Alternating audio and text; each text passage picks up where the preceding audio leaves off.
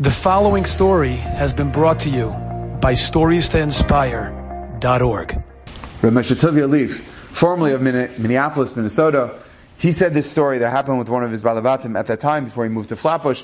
He said this story that unfortunately many people have to go to Minneapolis to receive treatment at the Mayo Clinic. It's one of the world-renowned facilities that treat people with lo aleinu v'lo alechem, the dreaded machala.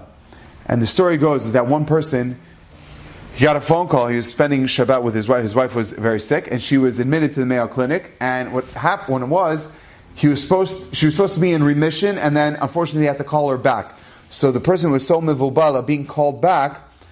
It was right before Shabbat. He quickly threw his stuff together, and he left his wallet at his host's house where he was staying.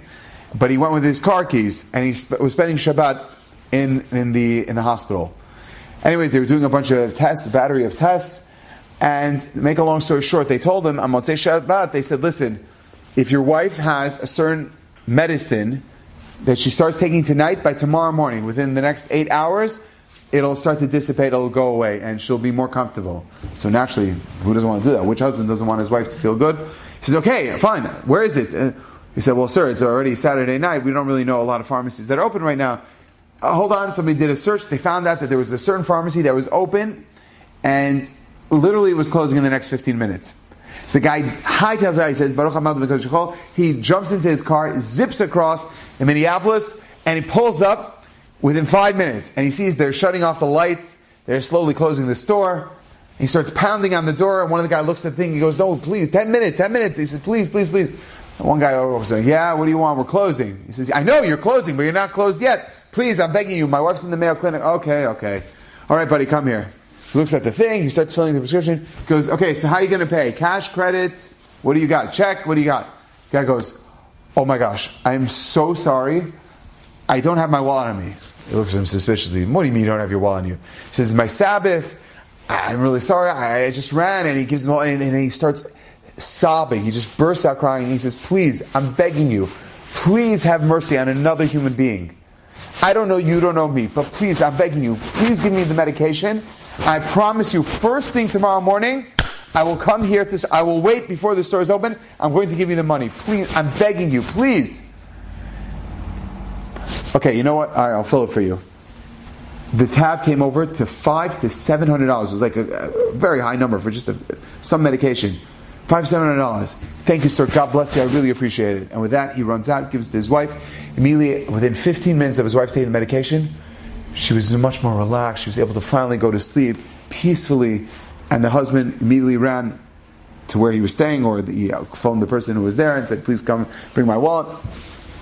Next morning, bright and early, he's waiting at the pharmacy, waiting for them to open. It's not the same person who's opening the door. Yes, can I help you? Yes, I came here to pay. Came here to pay what? He says, I came here to pay. Oh, hold on 1 second. He has a smile. He says, what, you know me? What's going on? He says, no, come in. We got a little surprise for you. He's like, surprise? He's like, what? I came here to pay. I owe $500 to $700. Can I please pay? No. First, we have to bring you to the back. Bring him to the back. He doesn't know what's going on, and suddenly, a huge laughter erupts when he comes there. There are around 5 people in the back of the pharmacy, and one of the people there is the person who serviced him last night. And he goes, whoa!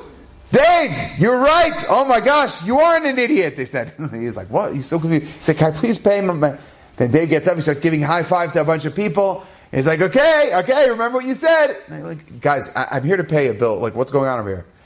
So the guy gets up here, the one who helped him previously, a few hours ago, he says, well, Rabbi, he's like, no, I'm not a rabbi. I look religious, but I'm not. He says, no, Rabbi, I made a bet with everyone.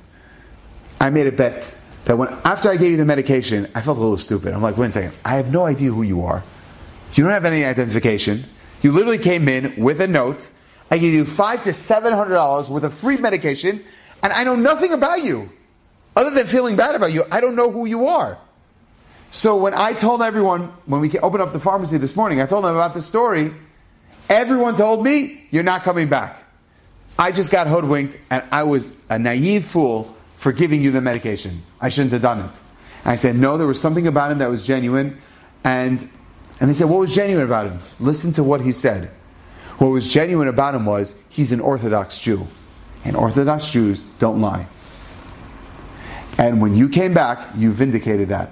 Because they told me, nah, he's not coming back. What are you talking about? Who comes back? Who does that? And then immediately they said to him, hey, it's not a good bet. We didn't know he was an Orthodox Jew. You didn't tell us that part. You cut that to yourself. In other words, they themselves admitted, if you're an Orthodox Jew, you say the truth. What does that mean? Levusham, you look like a Jew. You act like a Jew. You talk like a Jew. You dress like a Jew. Your shemam, your name is that of a Jew. You represent something greater. That's shalal. That's shmam, leshonam, levusham. Enjoyed this story? Come again. Bring a friend. StoriesToInspire.org